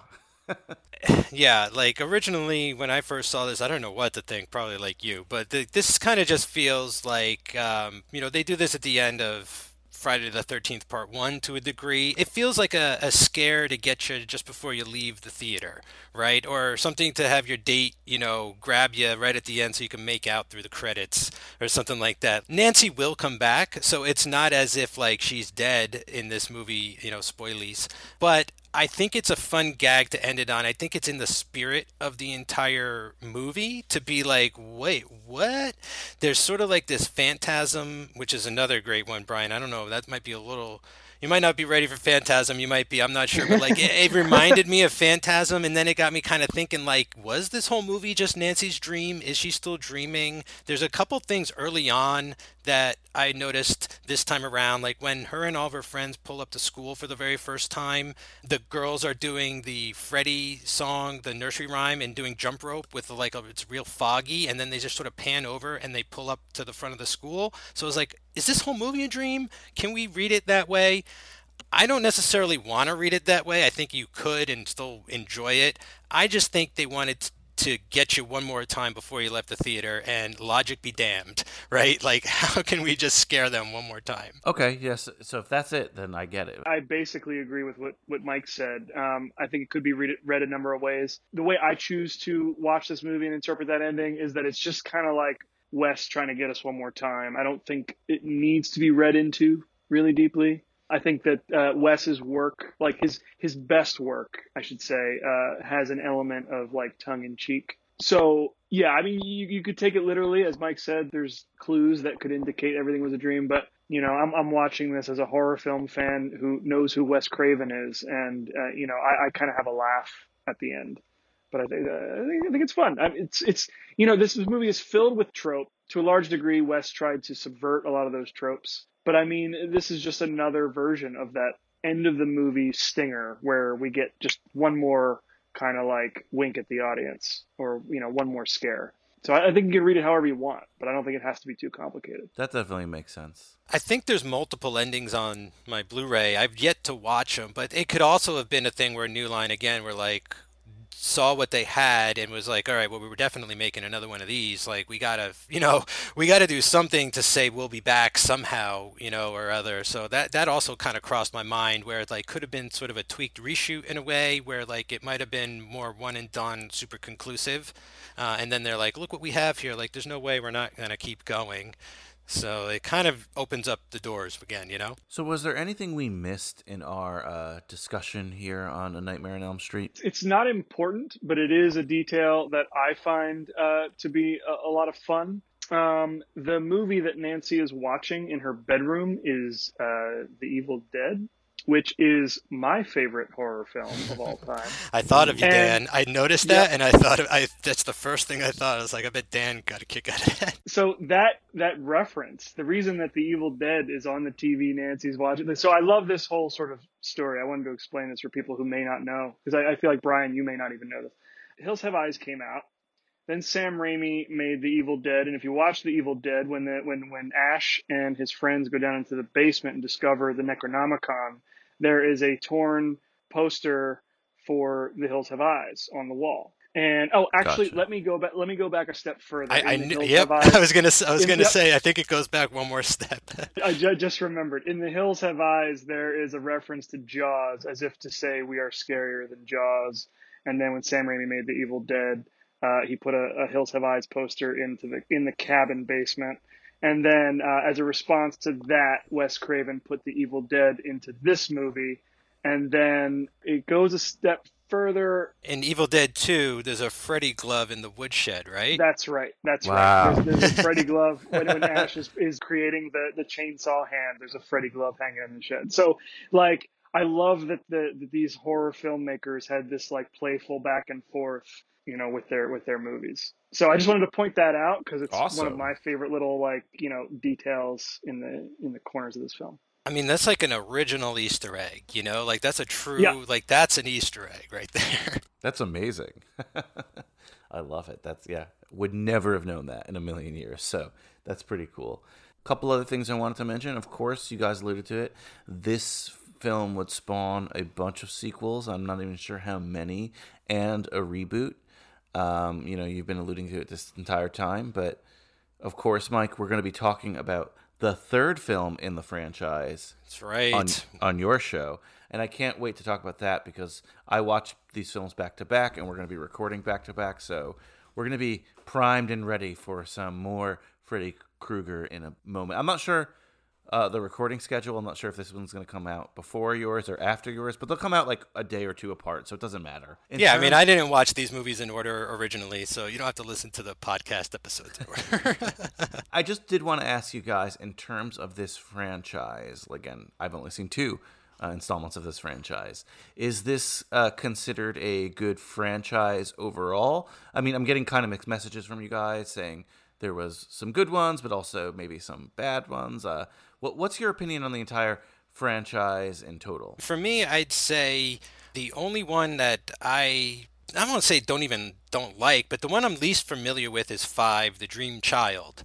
And it's kind of interesting. We'll get into it a little more, but like 3, 4, and 5 are kind of a trilogy. It's really, they kind of share characters that cross over and keep going. And that's what I mean is like, there's like a, continuity kind of going on here, which, helps more than hurts, I think. It's really interesting with what they do. But, then after that, the final, I remember they were like, oh, this is the last Friday the 13th movie we're ever going to make, and it's going to be in 3D and this and that. And like, I really enjoy that one.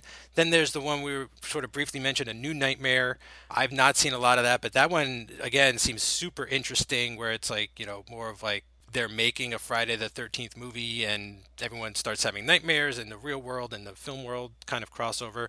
Then he fights Jason, which is an amazing movie, Freddy vs. Jason. I love that. I think that worked really well. And then there's the remake, which I've only seen once. I thought it was all right. It's got a really good cast. Again, I think that broke another star. Who's in that?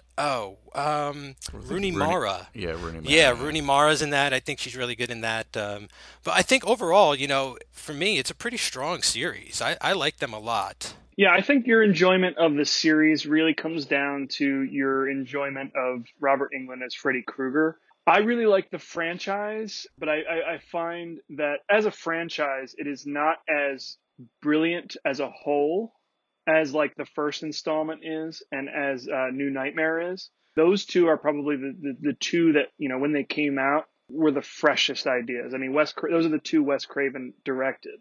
He produced Dream Warriors, which is another fan favorite, and it's one that I really love.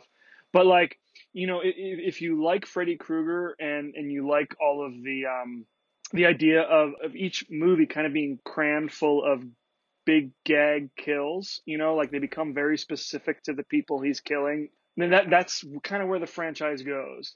And I think there's a lot of fun to be had there for sure. But I think that over time, this could also be because I watched, all of these in a weekend once. That like, okay, by the end of that experience, I was like, all right, I get it, Robert Englund, I get it, Freddy Krueger. He becomes kind of more wacky and cartoonish as the series goes on. That's not to say that the sequels aren't fun or there's nothing enjoyable in them. But I feel like the first and New Nightmare are the most brilliant of them. When I look at other franchises like Halloween and Friday the 13th, I don't know that it was a bad thing that they weren't allowed to talk, Michael and Jason. Jason Voorhees is my favorite of the three characters, and he doesn't say a word. Freddy can get a little bit irritating after a couple of these movies. So I think it really comes down to how you feel about Freddy. Again, that's kind of my thing. But I do think that they're all a lot of fun. For sure. Yeah, I definitely feel like Freddy, maybe because you're saying, Dan, like he could talk. He definitely went more into the realm of like comic books later on with his films. Like his movies were able to sort of reflect the trends of the times a lot more too, as well, like concerning fashion and video games and all that kind of stuff. Like it would work a lot of modern stuff into those movies, where I feel like the other, like Halloween and Friday the 13th, were more true slasher things where we're at a setting or a location that we can't escape from or something like that. Like, what are you going to do out in the woods while Jason's chasing you? Like, no one's playing a Nintendo out in Crystal Lake, but they get there when we're talking Freddy. So I don't know. I think also maybe he got because of all of that too, he got real popular and he got really watered down, right? And like we were saying, people dressed up like him. I dressed up like him for Halloween as a kid, as a fourth grader. Like, what the fuck was society thinking? That I think is just sort of like a byproduct of the character itself. I think it's just like he experienced different highs and lows than Jason and Michael Myers because of like those differences in his character. Sure. I think the fact that Freddy Krueger has like a parody version of himself on Rick and Morty kind of tells you a little bit of what you need to know. So yeah, I think that by virtue of the fact that he was allowed to speak, gave them a lot of opportunities to make him wacky and goofy and kind of funny over time. And we got used to seeing him. So he wasn't scary by the fifth one. And we were expecting him to tell funny jokes or have catchy one-liners or whatever. There's a fun GIF that's floating around on the internet of Freddy. I forget which movie it is, but it's him like putting on sunglasses. I've seen that. Yeah. Part 4. Yeah. Yep. Yeah. But by that point, we're not afraid of him anymore, and we're looking for the fun, creative kill scenes. Which, is true of any slasher franchises, I suppose. But yeah, if you like Freddy, I think by all means, watch the rest of them. But if his ability to speak is not your cup of tea, maybe don't watch the rest of these. And we'll get into that in part 3, where he really starts to jabber. But they also, Brian, I think another thing that they're really interesting about is the era they're made in. It's all these practical effects, and they're all incredible. Like, they reach for the stars in each of these movies to push the gore and the effects and stuff. So, they're worth watching on that level as well. You could always mute Freddy, right? So that's true. So I watched the first and third to talk to you guys about it, and even in the third one, I was just still blown away by the practical effects. These movies are still a great case for practical effects. Yeah, I thought the effects were awesome in this film. So I definitely agree with that. And, I appreciate insight on the franchise because honestly, I'm a novice. I have no idea. This has been a pleasure just talking about this film. We'll talk about grades in a second. Just want to mention, I sent you guys a link before. I'm not a toy collector, but I'm almost like an envious toy collector. If the old wifeski over here would let me bring more junk into the apartment, maybe I would be, but it's not allowed. But is she looking at you right now? It feels like she's looking right at you. It always feels like that, Mike. No, I'm kidding. No, but NECA, which is probably the best toy company out there in terms of collector toys, they do so many Freddy Kruegers, and I'm sure there are collectors who own them all because they're super detailed from every single film, and they're just kind of amazing. So if you are a toy collector, I highly suggest checking them out if you want to see the various nuances of the Freddy character in different film form. Just wanted to throw that in there. So are we ready for our awards then? Let's do it. Let's do it. Okay, so Wooderson Award.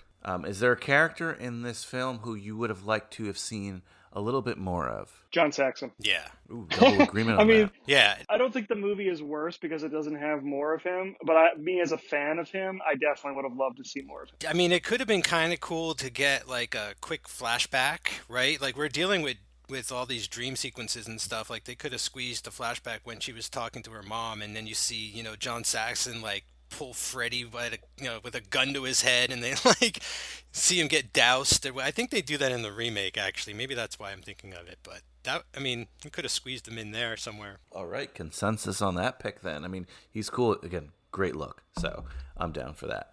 All right, next. Maybe a kung fu fight with Freddy. No, he's a guy who fought Freddy before.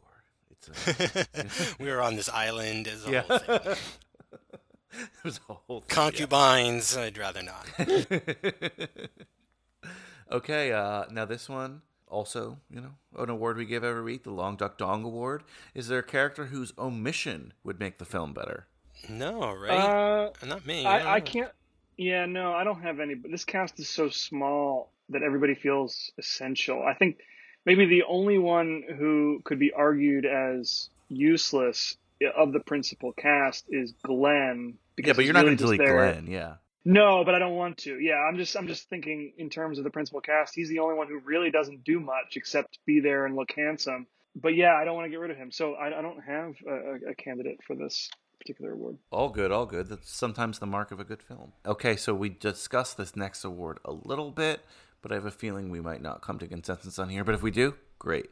Cameron Fry Award. Was anyone too old to play a high schooler? Was anyone jarring where you're like, that person's not in high school? I mean, not necessarily. Like I was saying earlier, if anyone, maybe Rod, but I just feel like that guy was tall. Like I just don't, he still had like zits and a baby face and all that kind of stuff. Yeah, I agree. It's so well casted. So I don't think we're going to have an answer for that. Okay, so, I don't know if it's the most important award, and that's, of course, when we grade our movie, and we grade here in High School Slumber Party with an A+ to F scale, the old report card grade.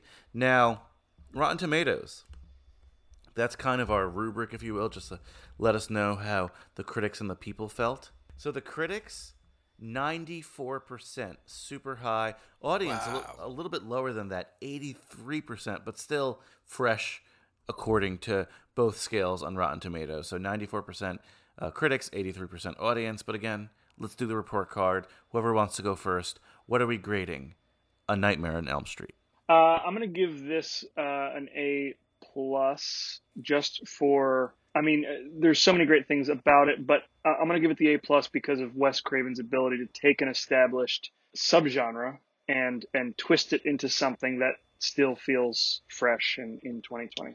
That's the real achievement. Yeah, this movie really does hold up. Like, there's really nothing to date it so much. Like, there's nothing, like, if you had a cell phone, it wouldn't help you in this movie, Like, right. if you had the internet, what would you learn that Freddy, Exactly, the same, right. Like, there's nothing. There's no fat on it either. And that's the thing. Like, I'm watching this movie, and it's so efficient, and everything's pretty well thought out that I can't think of anything I would cut or add, So, yeah, it's a perfect score for me. Now, Brian, I'm a terrible teacher on your show, as you know. Like, I just fucking give A+, like, left and right like they're candy. I mean, most of the time, the movie truly does deserve it.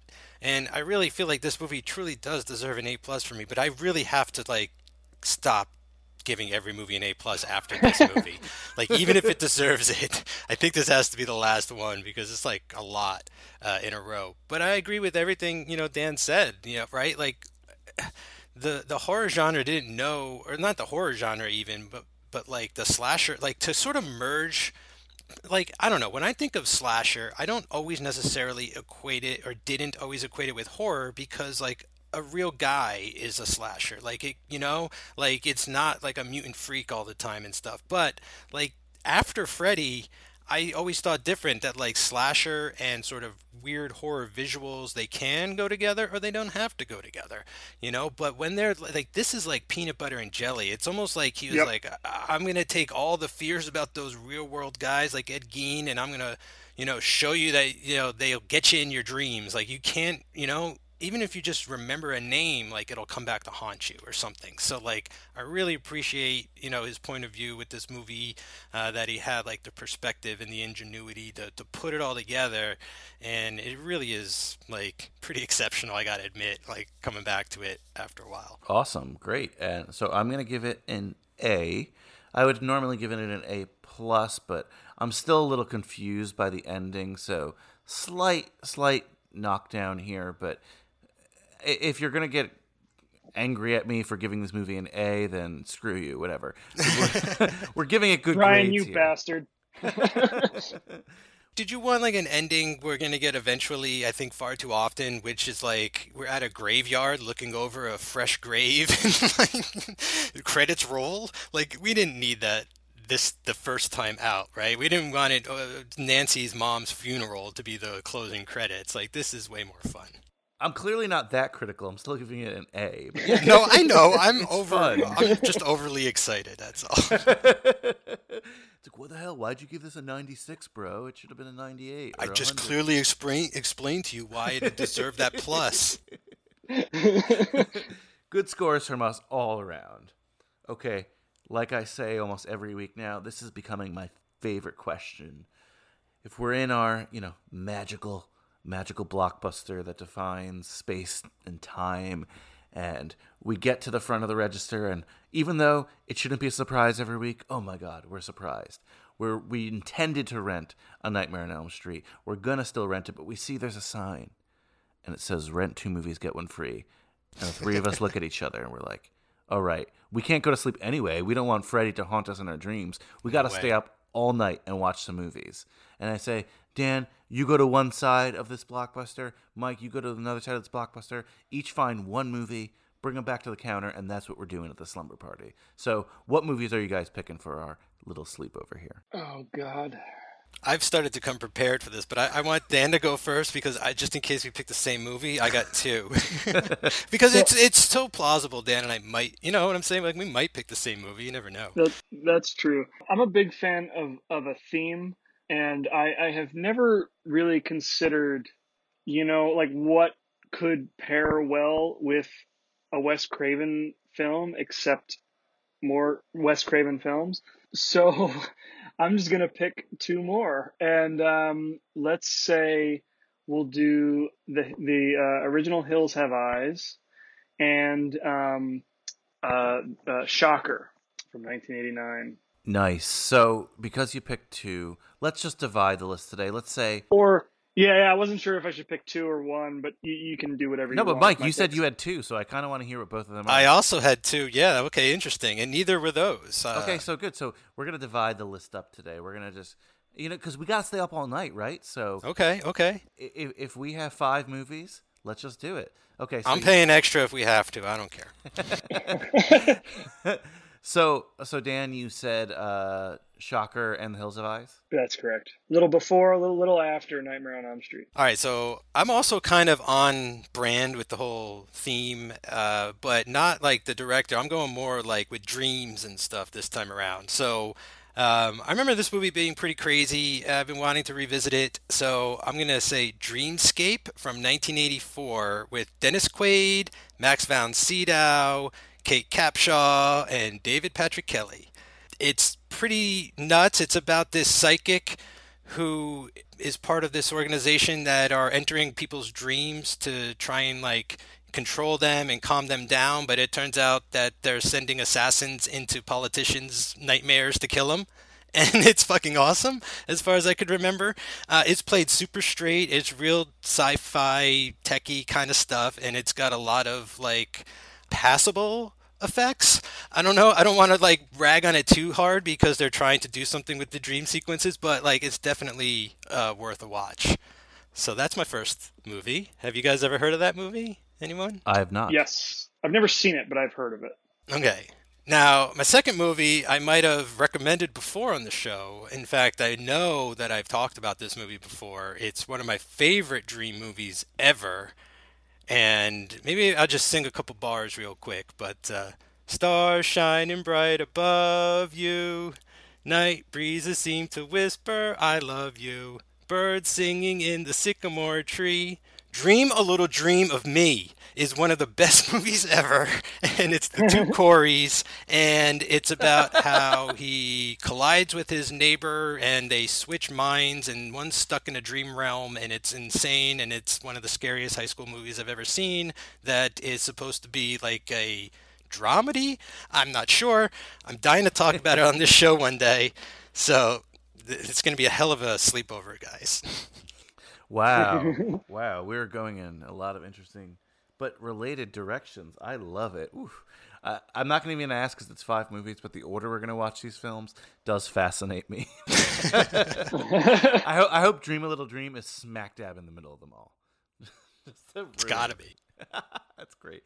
Oh, yeah, I can't wait to talk about that one, too. But great recommendations, guys. Now, this is the portion of the show where normally I say maybe we're going to crawl into our sleeping bags and go to bed. But, again, we can't do that. We got to stay awake. We got to stay awake for a couple reasons.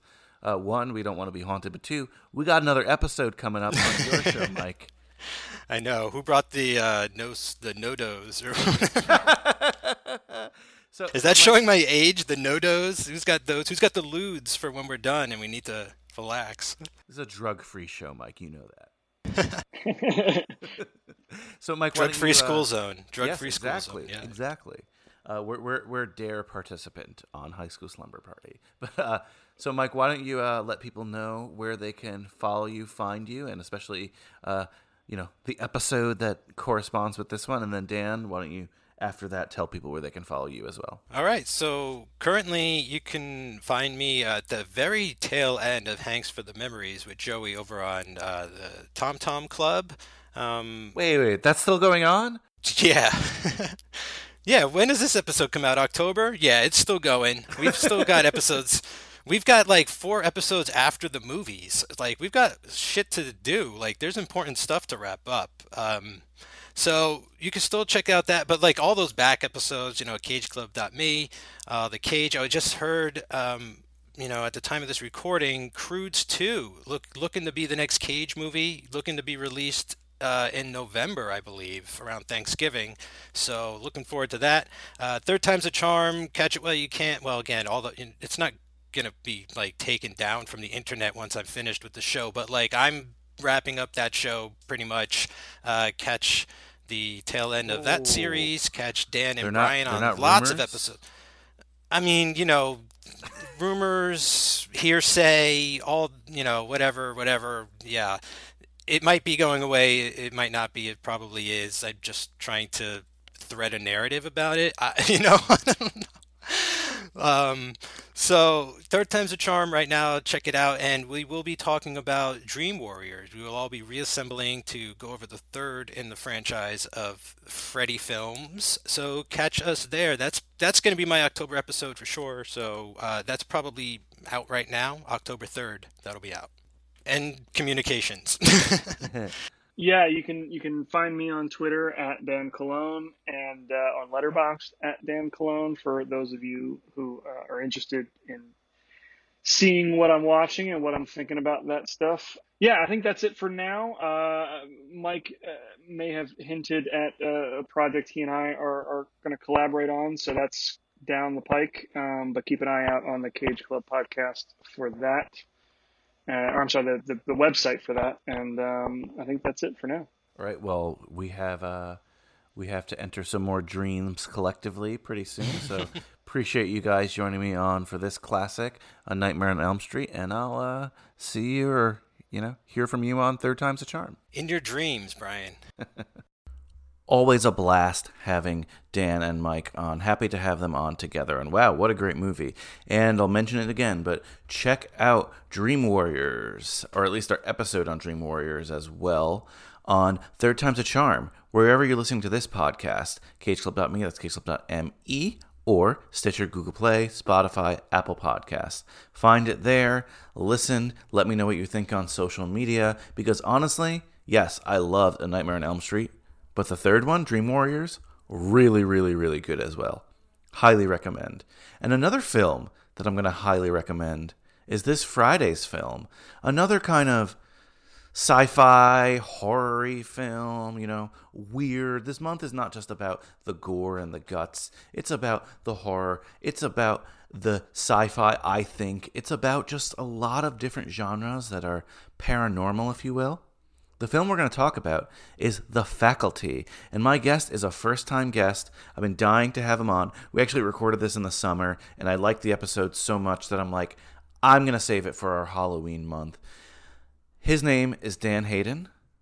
He's called the Duke or Duke by a lot of people. You'll find out why on Friday. And the film, once again, is The Faculty. No more pencils, no more books, no more teachers' dirty looks. The students at Harrington High have always suspected their teachers were from another planet. Is this gonna be on the test? This is the test. This time, they're right.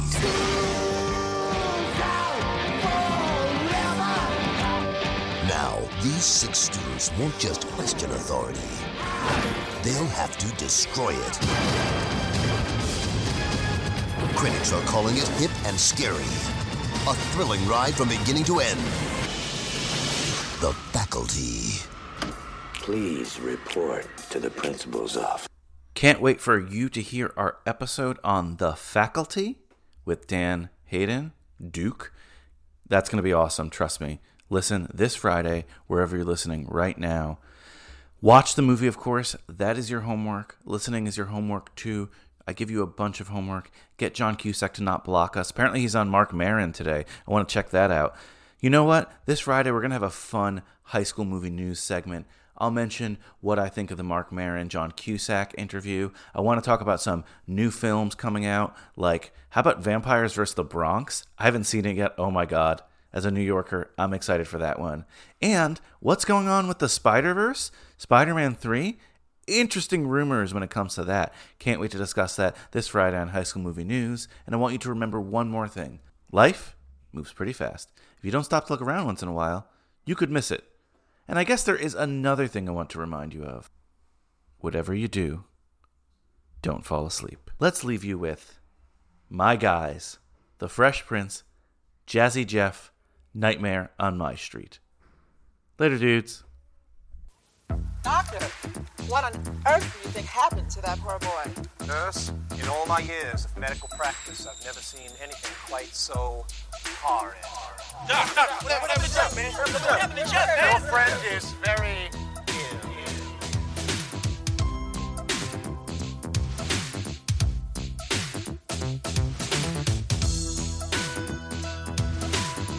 Who did this to you, man? What's done? I'm telling you, Jeff. You've done it. Nobody does it. What happened? Now I have a story that I'd like to tell about this guy you all know me as me scared as hell. He comes to me at night after I crawl into bed. He's burnt up like a weenie and his name is Fred. He wears the same hat and sweater every single day. And even if it's hot outside, he wears it anyway. He's gone when I'm awake, but he shows up when I'm asleep. I can't believe that there's a nightmare on my street.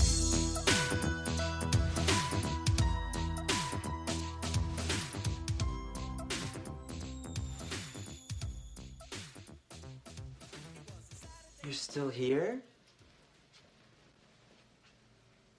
It's over. Go home.